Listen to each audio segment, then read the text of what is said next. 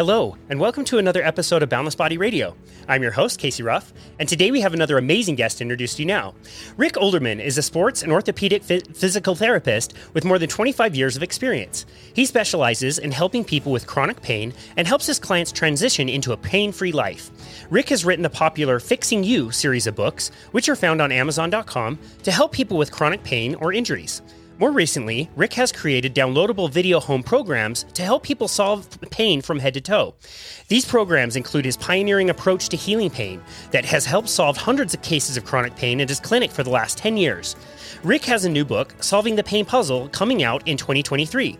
He has generously posted a few chapters from that book on his website, where people can also pre-order the book and find his home programs, as well as his other complimentary content. Rick is one of the top professionals in the United States when it comes to understanding recurring injuries and chronic musculoskeletal pain. He wants to enhance quality of life by helping people fix their pain once and for all. You can find Rick and his resources on his website at www.rickolderman.com. Rick Olderman, what an absolute honor it is to welcome you to Boundless Body Radio. Oh, I'm very excited to be here. Thanks for having me. I stumbled through your introduction quite a bit, but the part I really like is that you say that you don't want to fix everybody's pain. You want to help other people fix their own pain. Can you explain the difference between those two things? Yeah, well, we weren't born needing me to solve your pain, right? And we have all the elements in our bodies to heal pain. So if you think about, if you cut your finger, it heals. If you break a bone, it mends. And so we have these internal structures in our bodies that will heal us. And so usually if there's chronic pain or some chronic injury, there's some obstacle to those processes working correctly. And in the terms of chronic pain, what usually those obstacles are your understanding of how you're using your body, which is causing tight or weak muscles, strains to joints, all sorts of things. It could be dietary, it could be emotional, psychological issues that are also contributing to this. But there are some obstacles that are getting in the way of this healing process. And so that's what I've spent my career understanding and helping people discover. And so by me showing you what those obstacles are, once you fix those obstacles, because in some cases I can fix them for you, but ultimately you're responsible for your pain in your body. So you need to learn how to fix them and keep them fixed. And so that's my role in solving chronic pain. Yeah, I love that. Tell us how that related, I guess how that changed or evolved in the course of your career versus what you were like classically trained on. What was your training like when you first got into the field, and what things have you, I guess, like changed your mind about or evolved your thinking on? Oh gosh, so many things. So I thought you might say that. So, in PT school, really what I break this down into is we're trained in something called what I call component thinking. So what we're trained to do is look at a shoulder joint and say, these are the sources, these are the tissues that are damaged. This is how we treat it. Here's your neck. These are the tissues that are damaged. This is how we treat it. Here's your back. Same thing for hips, knees, whatever area of your body. So we look at the body as components. And for acute issues, that works really well because you want to recover from that strain and you want to get it stronger. So you do your little rehab stuff and that will solve that acute episode. However, with chronic issues, this component thinking doesn't serve us very well because a chronic issue usually means that there is a larger systemic issue feeding that vulnerable area of your body. And so you have to solve the systems issue going on, not just the component issue going on. And so PT school is geared towards component thinking. And then after I graduated from PT school, I was a miserable failure with anyone who had any kind of chronic issues. My component thinking wasn't working for them. And so that's what led me to search and discover this approach that I use now, which is a systems approach. to solving pain. Yeah, I absolutely love that. So my wife, Bethany, she works on people with pain in their myofascial tissue. And we've got all the posters of the anatomy trains downstairs where she does her work. Sure. So we can point out that, yes, your tongue is connected to your toes and how these lines cross in your body. And the first time she'll see somebody is if they come in with shoulder pain, she knows that the shoulder is not the source of the pain, but she might do one or two techniques in the person's shoulder almost as a placebo, because sometimes people get frustrated. Like, I came to see you for shoulder pain. Why are you looking at my opposite side, upper thigh and hip? Like, what does that have to do with anything? It's very interesting. And I love that you take that kind of systematic approach. How far into your career would you say you started to learn more about that and shift over? Well, it was, I was at a crossroads, because once I realized I could not solve most of the people's pain that were coming to me, if they, because they were chronic in nature, that sunk me into a deep depression. And so I was forced to really, contemplate, maybe I'm just not meant to be a PT. Maybe I'm just not good enough. Maybe this just isn't for me. And I wrestled with that for a few years. And it wasn't until I was in a very small town at that point, and virtually the only PT around. And when I moved here to Denver and I went to work for a prestigious health club here, my schedule was instantly filled because I was the only physical therapist on staff, and with people with chronic nagging issues. And it made me realize, it's not just me. These people had been to surgeons, PTs, chiropractors, massage, you name it. They were well-to-do people who could see and afford anything and still had chronic pain. So it made me realize that, it's our whole medical system is not doing well with chronic pain. Why would that be? And really, it's how we're trained to look at and think about chronic pain more as this component issue rather than a systems approach. So that's when I started I had to step back and kind of forget all of my treatment techniques that I had learned in PT school, because they weren't applying to people with chronic pain. And that's when I just started observing people and noticing things. And that led me to courses and so forth, including anatomy trains, which we can certainly talk about if you want, that helped me put all of this stuff together. Interesting. Yeah. No, I think you hear that story so often in the medical system, like people with a genuine desire to really help people, and they get into that system to help people, and it fails. It just doesn't work. It's so frustrating for the professional. It must be so tough. I'm wondering now, this is a very general question, so this might be impossible to really answer. I know everybody's so individual, but what kind of makes you cringe the most when somebody says they have pain and they went to a doctor or a surgeon, or, they got cortisone shots? What makes you go, that's probably not the best thing to do? I don't mind if people, surgeons and doctors and cortisone shots are needed, because sometimes it really is a structural issue going on. And, that cortisone shot could tell us exactly where the problem is, right? And that helps us isolate where that problem is, assuming all other systems approaches haven't worked. But usually those things are happening before people try a systems approach. So they've tried this component approach to treat just the tissues in that general area. Oh, that hasn't worked, so let's go ahead and shoot something with cortisone. Well, of course cortisone is going to help, because it's reducing inflammation and swelling in the area. And so, but unfortunately, it's usually temporary. So sometimes surgery is exactly the solution, or that cortisone shot. But the people that I see are the people where that has not been their solution. Yeah. Or they're afraid of pursuing that solution, and they want to try something different.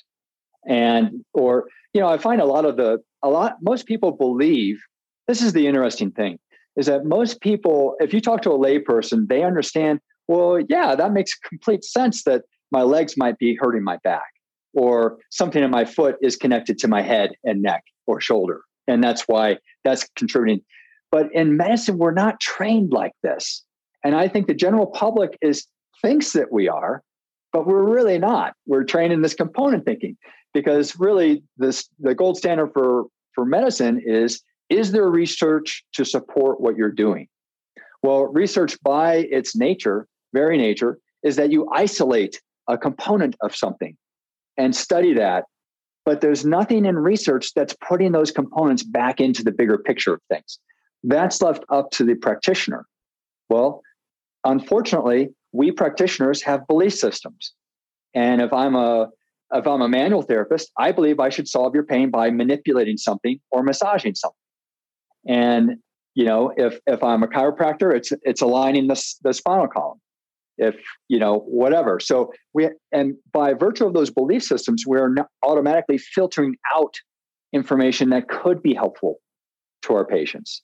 And so that's why this whole system isn't really working so well for chronic pain. Yeah, I love that answer. That was very well explained. I love that you can still find utility in things that maybe you don't yourself do. Pharmacologically, what people are taking medications, like you don't have control over that, but they all can have their place integrated into the system. Absolutely. Cool. Well, I want to talk about some common problem areas in the body, but before we do, maybe we can just high level talk about your 3 pillars that you were mentioning off air of kind of like the causes or sources or ways that people can deal with chronic pain. Yeah. So, I'm not so egotistical to think that I have the answers to everything. And, there are practitioners who do things completely different than I do that help solve pain. And if you go to any bookstore in the health section, you'll see a myriad of issues, diet, psychology, musculoskeletal solutions. So really what it led me to believe is those things wouldn't exist if they didn't help people. And so, but how can all of these things help people? And really, I believe that it helped me form this theory that there are 3 pillars of issues. So we all have some threshold above which we experience pain. Some people, think the threshold is up here, some are down here. It doesn't really matter. It's a threshold. Above it, you have pain. Below it, you don't. Some people are right next to that tipping point on that threshold. So the very smallest thing can push them into pain. And some people are way down here. My goal is to get people way down here so they have wiggle room before hitting that threshold. But I found that there are 3 issues that typically push us into this threshold of pain. One is musculoskeletal issues, which is what I specialize in. The other is dietary issues, which create inflammatory reactions in the body. And then the third is emotional, psychological, or spiritual issues. Because both the dietary and emotional, psychological, spiritual issues, as well as musculoskeletal issues, create chronic tension in the body. And chronic tension in the body typically occurs. You mentioned anatomy trains just a little while ago. I've figured out that a lot of this chronic musculoskeletal tension that is global in nature is really occurring often along these fascial superhighways that are traveling through our bodies from head to toe. And so that's my basic theory. And that's why people can, follow an anti-inflammatory diet book and it solves their pain. Or someone can read John Sarno's book about back pain, which is all just purely, it's all in your head and it solves their pain. So, and then, for others, it doesn't. And this is why. Yeah, that was really well explained. I think about the dietary side of things, and sure, we have our diet that we like. We do carnivore diet around here, but I think any diet that's eliminating all the processed crap from the middle of the store or from fast food chains. Would you agree that those are the worst foods? And after that, whatever anybody chooses to do, as long as they're mostly in the realm of like whole food diets, they're gonna make major improvements in that kind of thing. I would say in general, that's a correct statement. But however, I had a patient, and this is what I find often, is that she loved watermelon. That was her favorite food. And it turned out through testing that was an inflammatory agent for her. Wow. And I was just like, holy smokes, her body was craving watermelon, yet it was the absolute wrong thing for her body. So, I've never heard of anyone having problems with watermelon. And I've got another guy he's allergic to every type of food possible. I don't care what you call it. I'm surprised he's, not allergic to air, so anyway, that's not my wheelhouse is dietary issues, but I would generally agree. Yeah, of course, cut out processed stuff and that'll eliminate a lot of the chemicals, but sometimes it's more than just chemicals. It's some other biochemical reaction that's occurring in your body in response to those ingredients. Sure. Yeah. Okay. That was a great answer. Let's go to some of those areas in the body. We can talk about some truths that you've noticed. We can talk about some myths that people talk about, but let's start at the bottom and go kind of towards the top. Common things that you see with feet and ankles and kind of lower legs. Yeah. So, plantar fasciitis. How about that? That's great. So that's a really common one. Most people think, and oftentimes this does work, is that they need arch supports. Well, yeah, arch supports can solve that pain, but it's not solving the reason the pain is occurring. So what's really going on with most plantar fasciitis and like Morton's neuroma, chronic heel spurs, things like that, is tight calf and soleus muscles. So what's happening is, have you ever like turned quickly and like accidentally run into a wall? More often than I would like to admit, probably. Okay. Every time I run into or a table or something like that. So every time, like you could take maybe even just half a step. And if you run into something unexpectedly, it always surprises me the amount of force that my body has generated in moving forward when I hit something. It's like I just got tackled by a linebacker. I'm just like, holy smokes, I did not see that. And boy, does that hurt, to have run into whatever I just ran into. So really, our bodies generate tremendous amounts of force, and our muscles and joints accommodate these forces and disperse them. And if you're if you have a tight calf and soleus muscle, part of that force is that your ankle needs to bend appropriately in order to distribute the forces equally between the lower body joints and your foot joints. So if your calf and soleus muscles are too tight, your knee can't travel over that foot or ankle so well. And so that force, though, still exists, and it has to go somewhere. So if your ankle isn't bending, the force is either driven down more into the tissues of your foot, or if your foot tissues, say you're wearing orthotics and your foot won't collapse to absorb that, it's going to get pushed back up into the knee or the hip or the back. So the force has to go somewhere. So in the case of chronic calf and soleus tightness that prevents the ankle from moving easily, that will then cause the foot to flatten excessively, causing the plantar fasciitis irritation, heel spurs, Morton's neuromas, things like that. And if your foot doesn't experience that, for instance, maybe your ligaments are nice and tight and nothing's really budging down there, it's going to say, well, I guess it's going to go back up to the knee then, or the hip or the back. Yeah. So that's the most common. In fact, foot and ankle issues are the most easily treated as far as I'm concerned, because that's often the cause of most of the pain. Sure. So what are some of those treatments? Like you mentioned, like tight calves and soleus, like we definitely notice that with most people, I would say, is things like the classic things you see people doing, like foam rolling, or, just simple, like what people would think of as flexibility or stretching. Do those things work?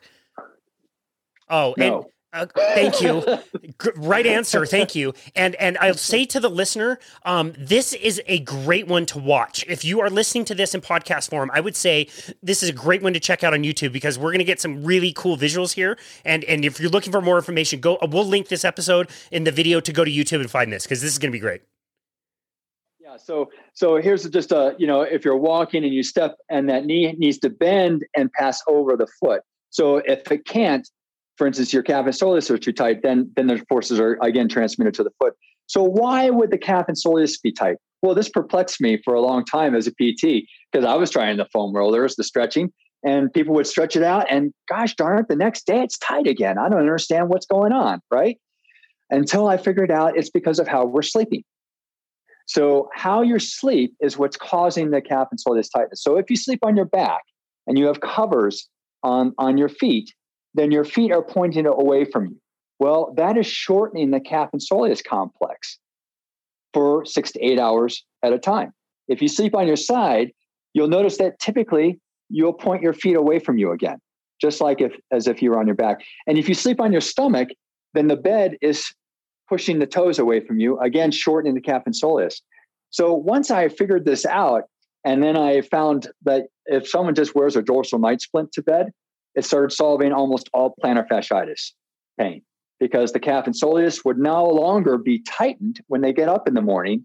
It would be loosened. And that classic plantar fasciitis pain is, those first, 5 or 10 steps are really painful because you're getting that tearing feeling on the bottom of your foot. Same with heel spurs.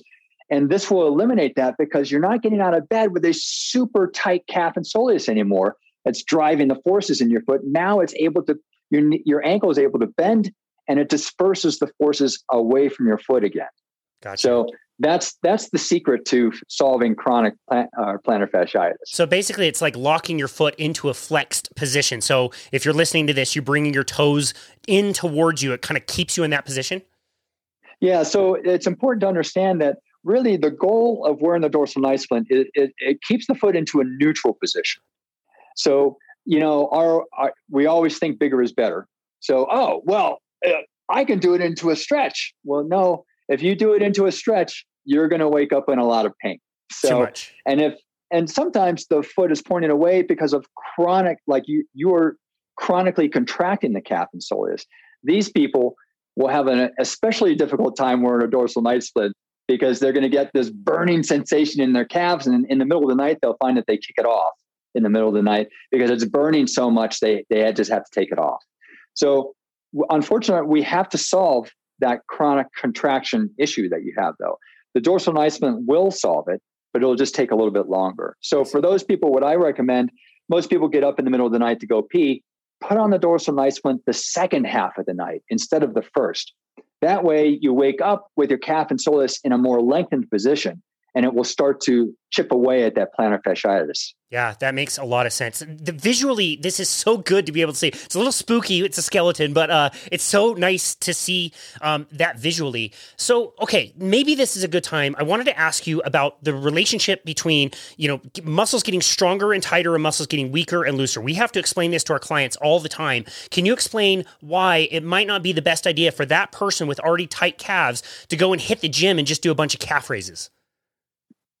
Well, so this gets into the second part of what I was talking about is oftentimes the calf is chronically contracted.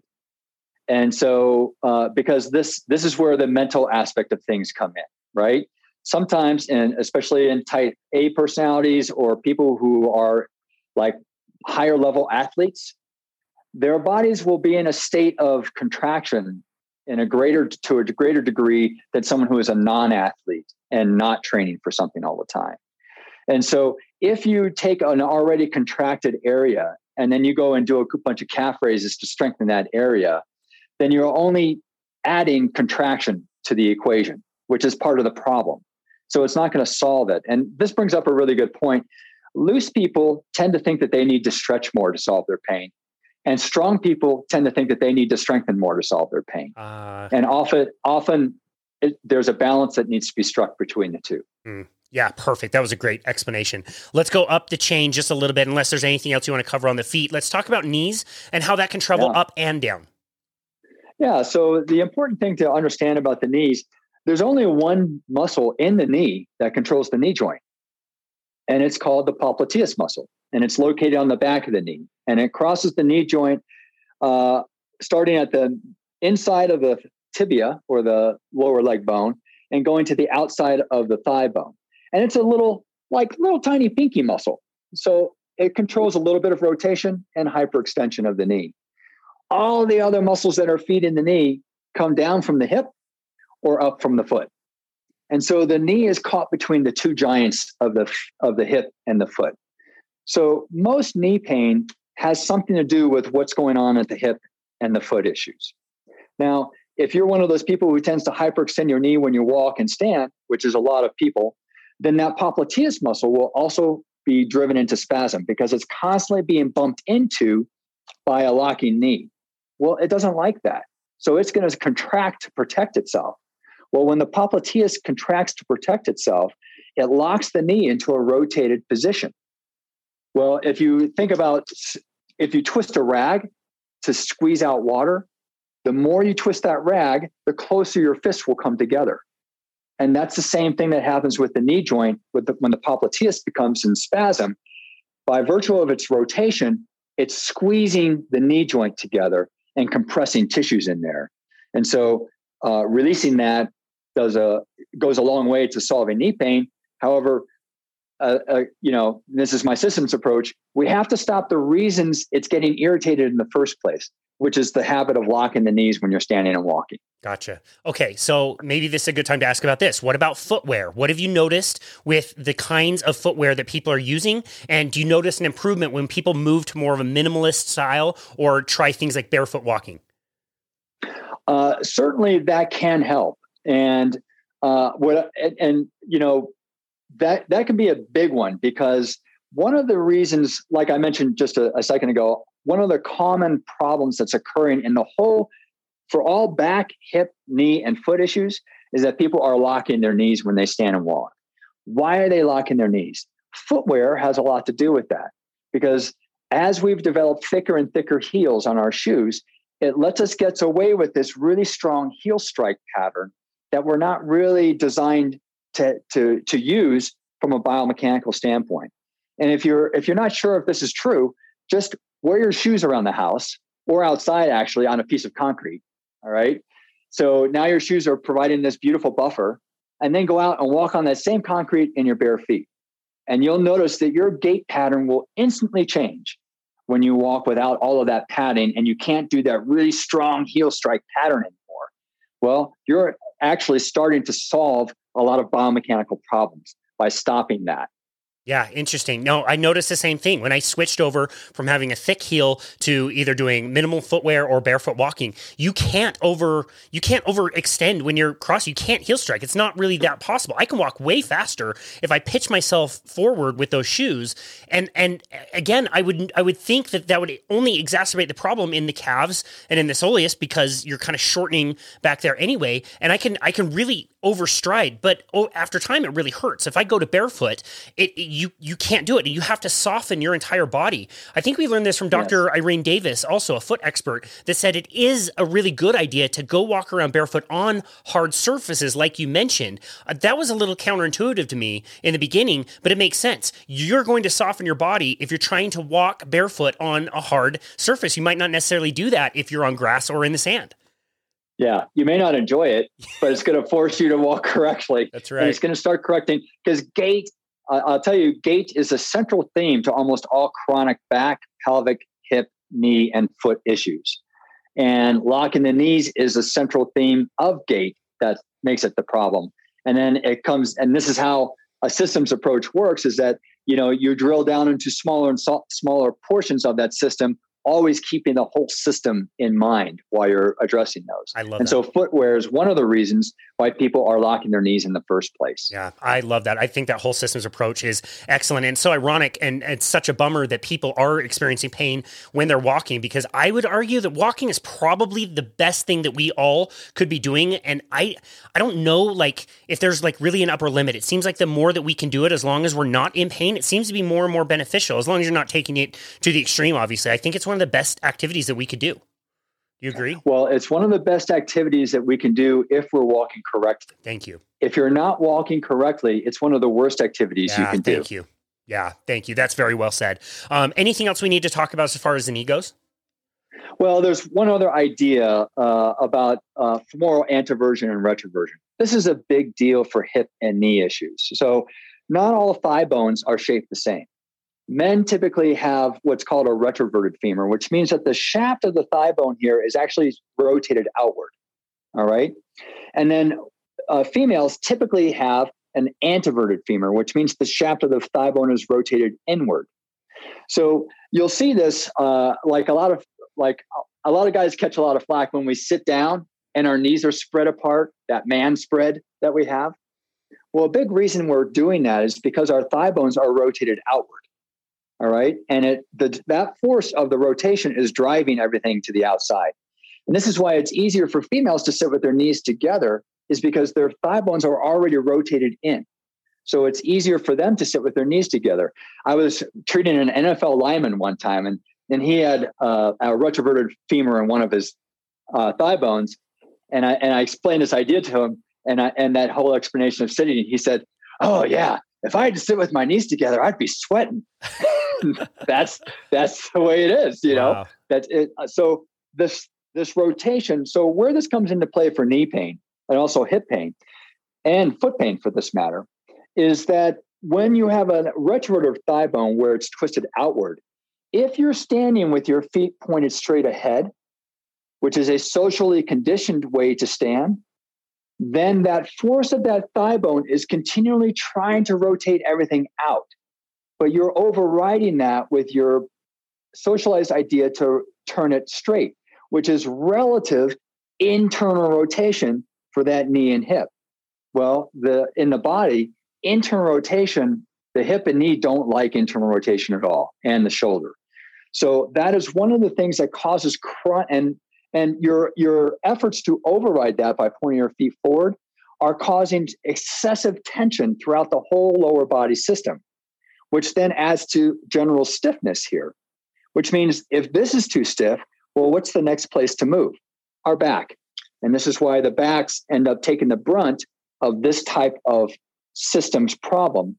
And once I get people to just start walking with their toes turned out a little bit, suddenly everything melts away, joints unlock, muscles reduce their tension, all sorts of things.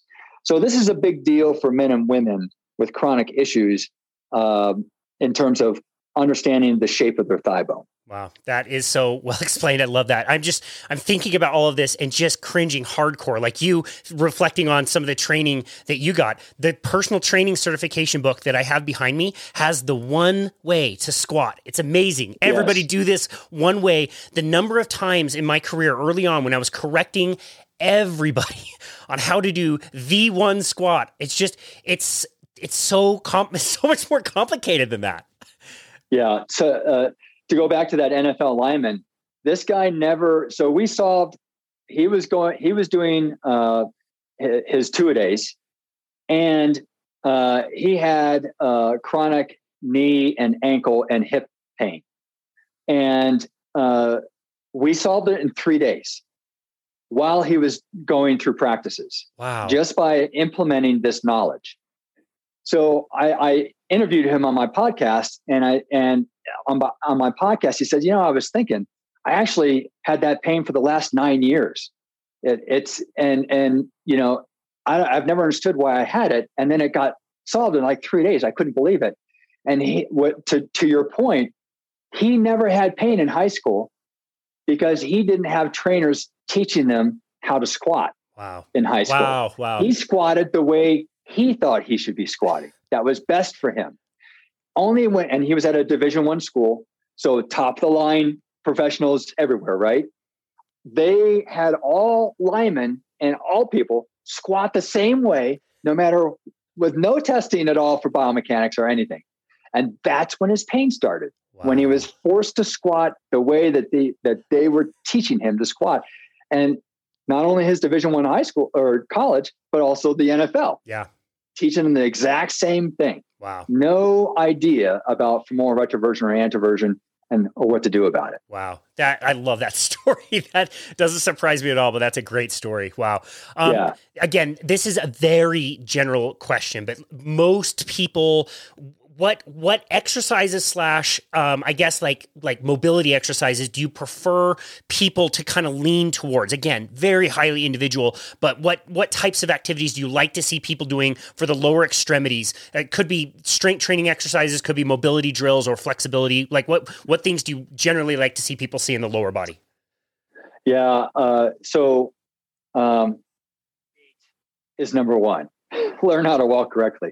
So it's too broad of a question, because now that you understand about femoral retroversion and anteversion, and you understand about calf tightness, and whether someone's locking their knees, and there's also a question of their injury history, their genetics, their injury history, their training habits, the sports that they're training for, their work habits.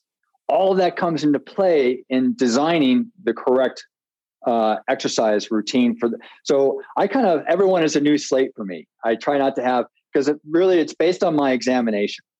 Whatever I find on my examination, that's what we're going to work on. I don't care what sport you're doing or how you're using your body. These things need to be solved. Fantastic. If you're having pain. Yeah.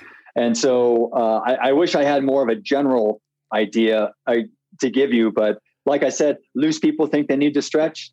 Strong people think they need to strengthen. Usually it's something in between. Yeah, I got it. That was a great answer to a crappy question. So I really appreciate that. Let's keep going up the chain. Hips and in particular back pain. This is so common and seems very confusing for a lot of people. I can't remember what the stats were. I did some weekend certification where we covered lower back pain, and it was 50 or 70% of people in their lives will have back pain at some point. It will be mostly transitory. It's not always something they live with. It's a huge issue, I know, for a lot of people. So let's talk about hips and back and things that you see there.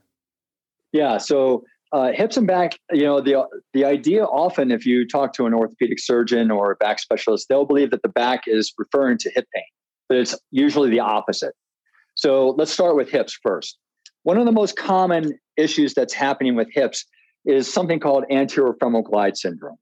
And what that means is that here's the thigh bone and the hip socket. I'll put that up closer to the mirror. So what's happening to the camera? So what's happening is, and this is the front of the body, this is the back of the body.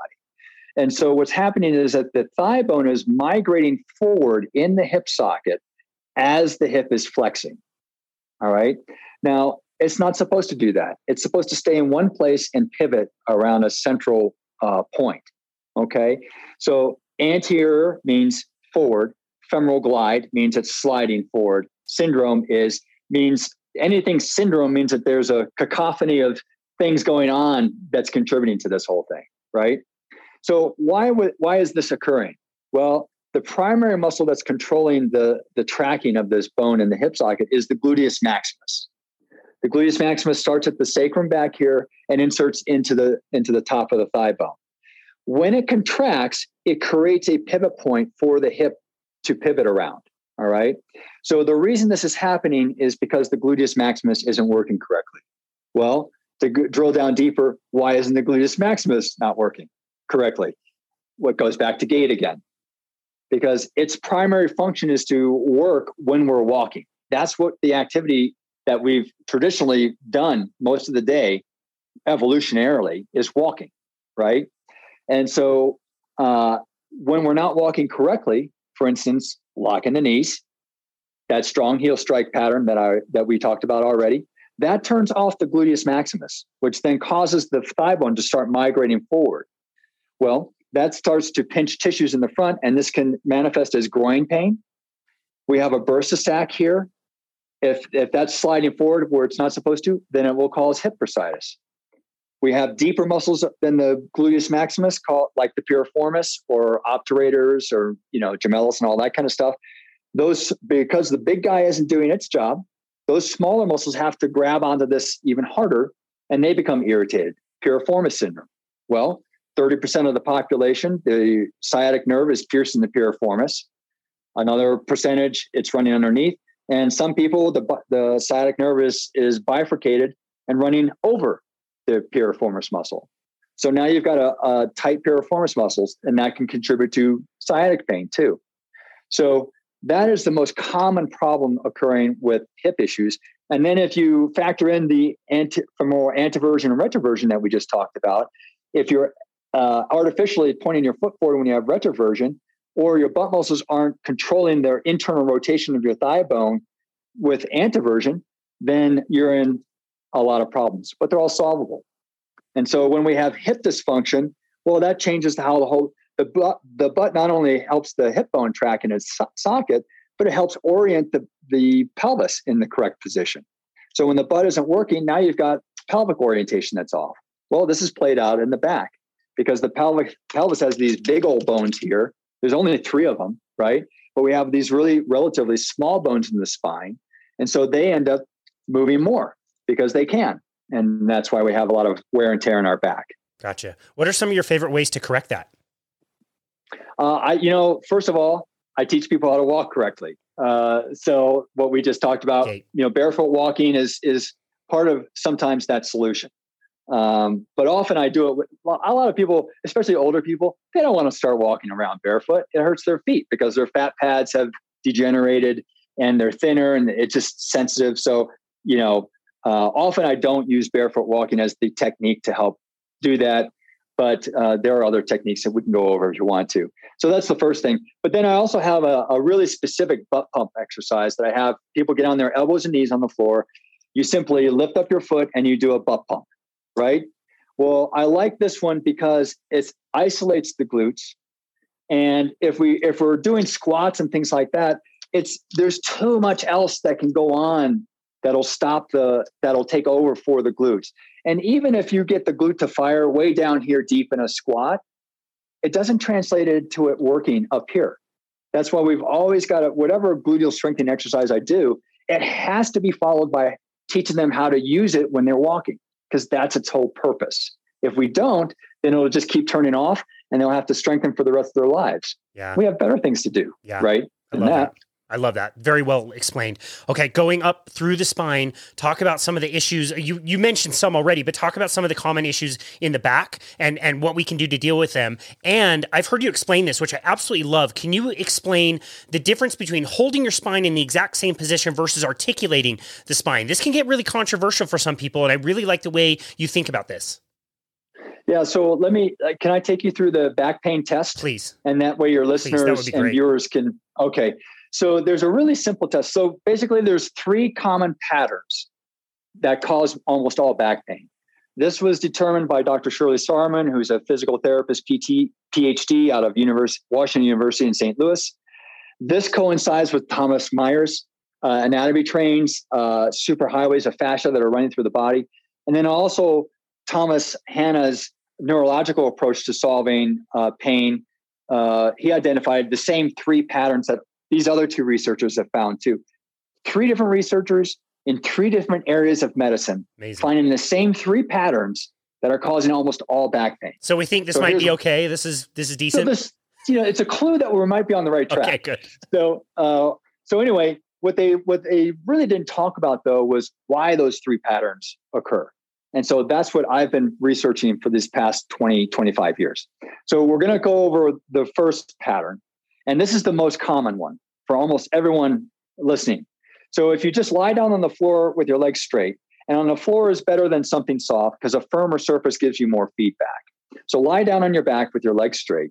And if you just can't get down on the floor, that's okay. Do it on the couch, do it on your bed, but just lie down with your legs straight. And it's important that if you have back pain, rather than just listening to what we're talking about, it's important that you do the test. Because once you feel it in your body, then you'll know the truth of your back pain rather than just thinking, that was kind of interesting. I want you to walk away from this knowing something about you. Okay. So we're lying on your back with your legs straight like this. You can put your hand underneath your low back if you want and feel how much it's arching off the floor and feel how your back feels in this position. Now, we've been there for about 30 seconds now. So what I want you to do is now bend your knees so your feet are flat on the floor. And if you don't feel a change in your back discomfort, then hug your knees to your chest and with your arms and hold them there and feel if your back feels better like that.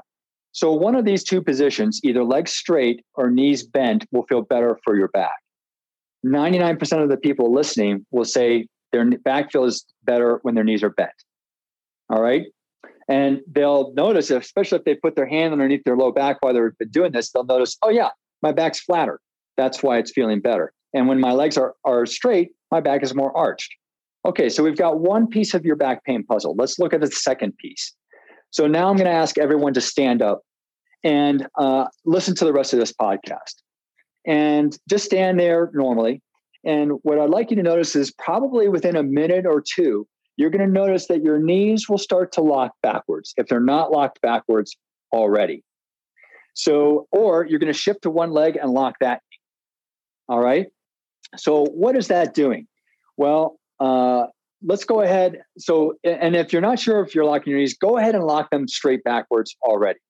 Feel what just happened to your back. And if you're not sure, now unlock your knees.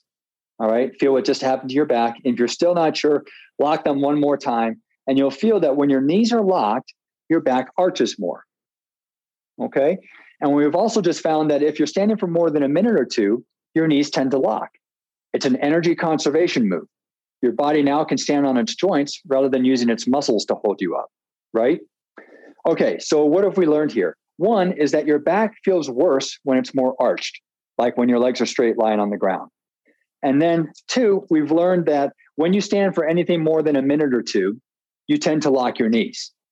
Locking the knees tends to cause the back to arch more. So this is how your habits are causing and contributing to your chronic back pain of simply your back arching too much. It's called an extension problem. So this is one of the big things about back pain is this is what my whole approach has been figuring out these past 20 years is all the habits that are causing these patterns, the anatomy trains patterns, Dr. Sarman's and Dr. Hanna's, all of these things that we're doing during the day that are causing these patterns to occur in us. And standing and walking, and we've talked about already the problem with locking your knees when you're walking, all right? That is also contributing to locking or arching the back. So if we can simply, and I've solved so much back pain just by having people do this, just start unlocking your knees for the next 3 days. Make yourself do it. Put your watch on your other wrist to remind you so that you remember to do this, or put a rubber band on your wrist or something like that. And so the next 3 days, unlock your knees if you have back pain. I can almost guarantee that probably 30 to 50% of your back pain, if not 100%, will be solved by just unlocking your knees. Wow. So that's one of the patterns causing back pain for central back pain. There's another pattern called a side bending problem, which causes unilateral back pain and most sciatic pain and SI joint pain. And I can go over that if you want. Sure. This is so helpful. I love this information. Yeah. So unilateral back pain or sciatica down one leg or SI joint pain on one side of your pelvis is usually because there's a pattern occurring where one side of the pelvis is higher and usually the same side rib cage is lower. I call this a side bending problem because it looks like you're side bending. So naturally, if you can see this, if you're watching this on the video, you'll see that it causes and creates compression on that side of the spine, right? Well, that's where the nerve roots are that exit to form your sciatic nerve, all right? And so they're compressed when you have this problem. So this problem is very easy to correct. But the thing that you need to understand is, why is this problem happening? The problem is happening because of some older issue with the same side leg. So if you have right sciatica, chances are you have a right side bending problem, and you've got an old injury in the right side of your lower body that has not been resolved correctly. And so what your brain is doing, it's tapping into something deep in us called a withdrawal reflex pattern that we're all born with. And you'll see if you watch videos on YouTube of this, you can see babies that when they put their foot down, everything retracts because of it. Well, it's not just the hip and knee that's bending to retract, it's the whole pelvis that's retracting. And so the muscles that pull the pelvis up also attach the rib cage and therefore pull the rib cage down. So your brain is saying, hey, something's wrong on this leg. I'm going to tap into that withdrawal reflex and just get off of that a little bit. Because you're making me go from A to B and do all of these exercises and things. And I have to be able to do them because that's what you want me to do. And so this is the way I'm going to do it. I'm going to hike this hip up, which is going to pull the rib cage down to get off this leg so it doesn't hurt me so much. And so I can do what you're telling me to do. So this happens over time. And so we develop this permanently. An easy way to see this in yourself is just take off your shirt, have someone take a picture of you. And if you have unilateral pain, you'll probably see that there's a crease on one side of your spine that it's not on the other side in your waist area. All right. That means that you have a side bending problem.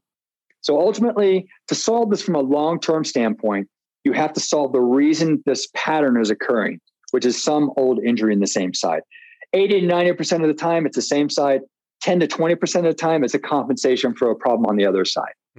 Wow, so interesting. Thank you for explaining all of that. We used to check for that when I was doing bike fitting and to see whether people had leg length discrepancies. We talk about injuries and we'd see, is this a functional leg length discrepancy or is your femur actually a little bit shorter and fitting the bicycle around that? Anyway, that was awesome. That was really well explained. I love that. Let's kind of talk a little bit about the last part that we'll address today, which is like shoulders and kind of neck issues. What common things do you see there?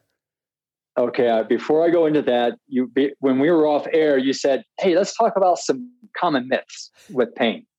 All right, leg length discrepancies are one of those common myths. Okay, cool. All right, and probably the 25 years I've been doing this, I probably can count on one hand the number of true leg length discrepancies I've ever seen. Agreed. I hardly ever saw any, and I didn't see nearly as many people as you, but yeah.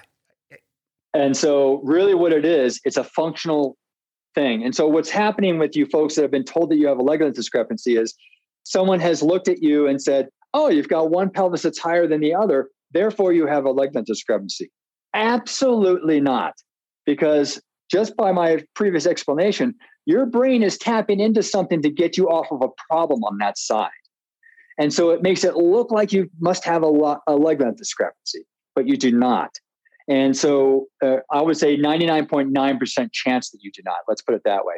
I even had a woman who brought in full pelvis down to foot x-rays of her child to prove that her child had a leg length discrepancy. She absolutely did not.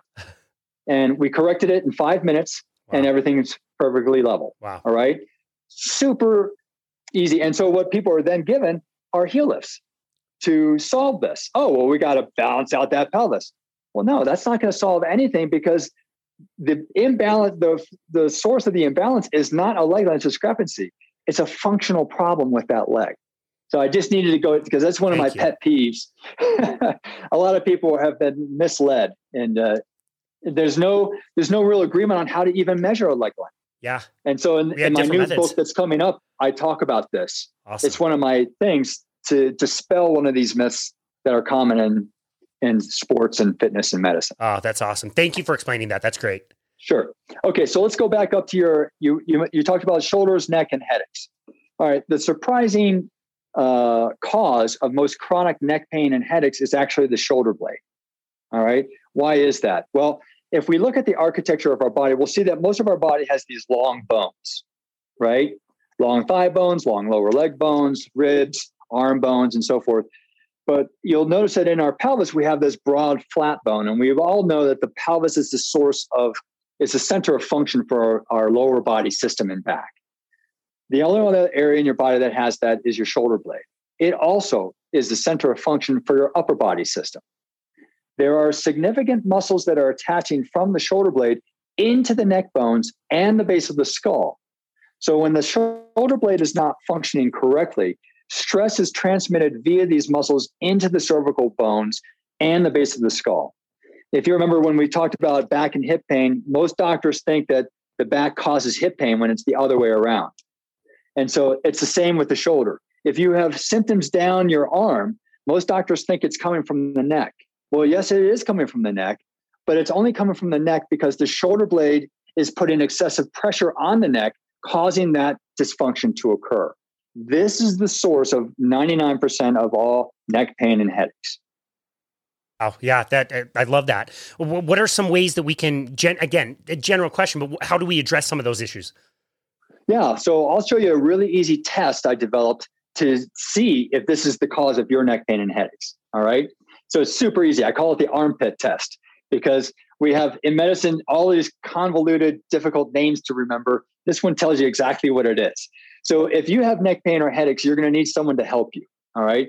And what you do is you stand there, and then you're going to move your head, turn it left, turn it right, look up, look down, and feel the restriction of your neck range of motion and pain. Then someone's going to stand behind you. They're going to put their hands in your armpits like this, stand behind you, and they're going to lift up those armpits, those shoulders, about a half inch to an inch. And then they're going to jiggle them around a little bit. And what that does is it helps you. You've got to relax those shoulders and let them hold those shoulders up for you. So after about 30 seconds or maybe 60 seconds, if you can let that go, then you're with them still holding it up, you're going to rotate your head again, look up, look down, and all that kind of stuff. And you'll notice instantaneously that not only does your neck and head feel better, but you have greater range of motion and less pain with all of those movements. That's proving that if you solve the shoulder blade, then that will solve your chronic neck pain and headaches. Now, there are some people who have been in such pain or type A personalities where they are just tense all the time and they just can't let this go. So the next part of that test then is once you pull your hands back out of there and let the shoulders rest back to where they are, those people will then feel the weight of that shoulder girdle system on their neck again. And then they're going to say, oh God, that really hurts. Well, it hurts because you've momentarily taken it off. They haven't been able to sense it. But now that you put the weight back on, now they sense it. Wow. And the upper body, I mean, this whole system weighs like 20 pounds. So if you got 20 pounds of weight on there, then, and you've got large muscles that are trying to pull it down too. So if you've got all this working to conspire to increase forces in the neck and head, that's a lot of damage that's going on there. Yeah. Okay. Awesome. Well, thank you for all of that. That was very helpful. Before the pandemic, I would have said that doing things virtually or providing courses and videos for people would not be as effective as working in person with people. Pandemic shook all of that up. And I found that it is actually really a lot more effective than I would have thought to do virtual sessions, work with people that way, and also provide, courses and videos, and people like them. And I like to do different courses to learn about things. So tell us about some of your content that you offer and how you work with people today. Yeah, so I wrote my books about 10 or 15 years ago, and you can still get those on Amazon. And since then, I've owned my own clinic, and I've trained my other therapists to work with people in this approach. And I've seen what my books were missing. And so I've created downloadable home programs that are video-based that basically take you through the things to solve all of these big systems problems that are feeding your pain. And so if you go to rickolderman.com, you can order any one of those. I've also got a free ebook there. I've got, if you're a practitioner, and I believe this information, anyone who's coaching on up to surgeons should know this information, because I'm not like the last person these people with pain come to. They're going to come to their coach, their personal trainer, their Pilates instructor, their yoga instructor first, before they come to anyone like me or their doctor to solve their pain.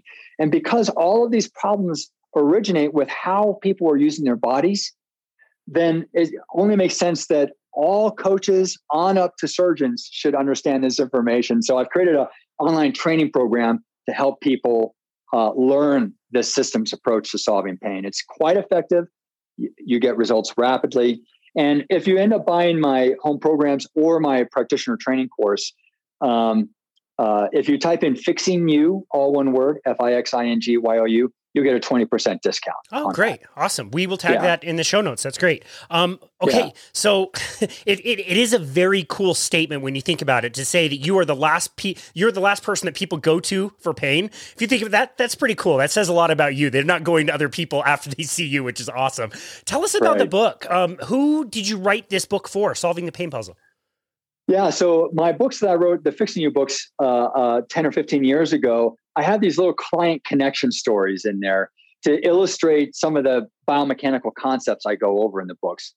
And over the years, everyone's been saying like, "Oh, I really like that story about Debbie, that was just like me, whatever happened to her?"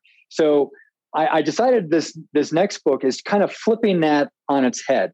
This next book is about my cases that I've had over the last 25 years that illustrate these concepts. And it's more about the people and how we solve their problems rather than the biomechanics of all of their problems that went into it, which is what my first books were about.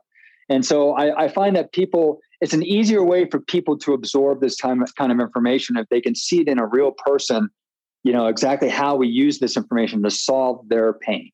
And then what I'm also going to do is I've created videos for people to go to. If they've bought the book, they can, on my website, they can get more information. I go deeper into the biomechanics of what's going on and explain it in more detail for people who want more information on that. But that's what the books are, my case studies over the last 25 years. What a fantastic and helpful resource. You're right. Like, as humans, we need the stories. We need to feel like we're understood, or somebody else has gone through the issues that we're going through. So I absolutely love that approach. I think that would be hugely successful. Rick, this has been an amazing episode. I've really learned a lot, and I know our listeners are going to learn a lot as well. I'd highly encourage them to go over to your website to check out all the resources there. Regardless of whether they buy something or not, you offer a ton of free stuff over there that's really helpful. And I really enjoy your work, and I've really enjoyed this conversation. Where would you like people to go to find you and connect with you and your work? Just go to rickolderman.com, and you can contact me from there. You can see my blog, the free stuff I have on there, my own programs, anything new that I have a link to my podcast too. I think I have a link to my YouTube channel. So, there's all sorts of stuff that you can absorb there. And hopefully, my whole goal, behind giving away so much free stuff and all of this stuff is just, I want to turn people's ideas around about how they're thinking about their pain, that it is solvable. They're not broken, and I want to give people hope that, here's a completely different way of approaching this stuff that my practitioners never talked about. My gait training in terms of my sciatic pain or my back pain. No one's ever talked to me about shoulders in terms of my neck pain or my headaches. Gosh, maybe there's some hope for me. And that's what I want to give people. I want to give them the hope and show them that there is a way to solve this stuff. That's amazing. That's so powerful to provide that hope. Your ebook on the website that's free is fantastic. Your podcast is very, very good. I love the episode that you did about how to prepare for surgery. I thought that was very helpful and really relevant for a lot of people. So I really appreciate all of that. I really appreciate that you're out there trying to provide hope for people by learning how to move more and get out of pain. So Rick Olderman, thank you so very much for all of your work and everything you've learned in the last 25 years. And thank you for coming on our show today. We really appreciate you. Absolutely my pleasure. I had so much fun talking with you. It was a blast for sure. And this has been another episode of Boundless Body Radio.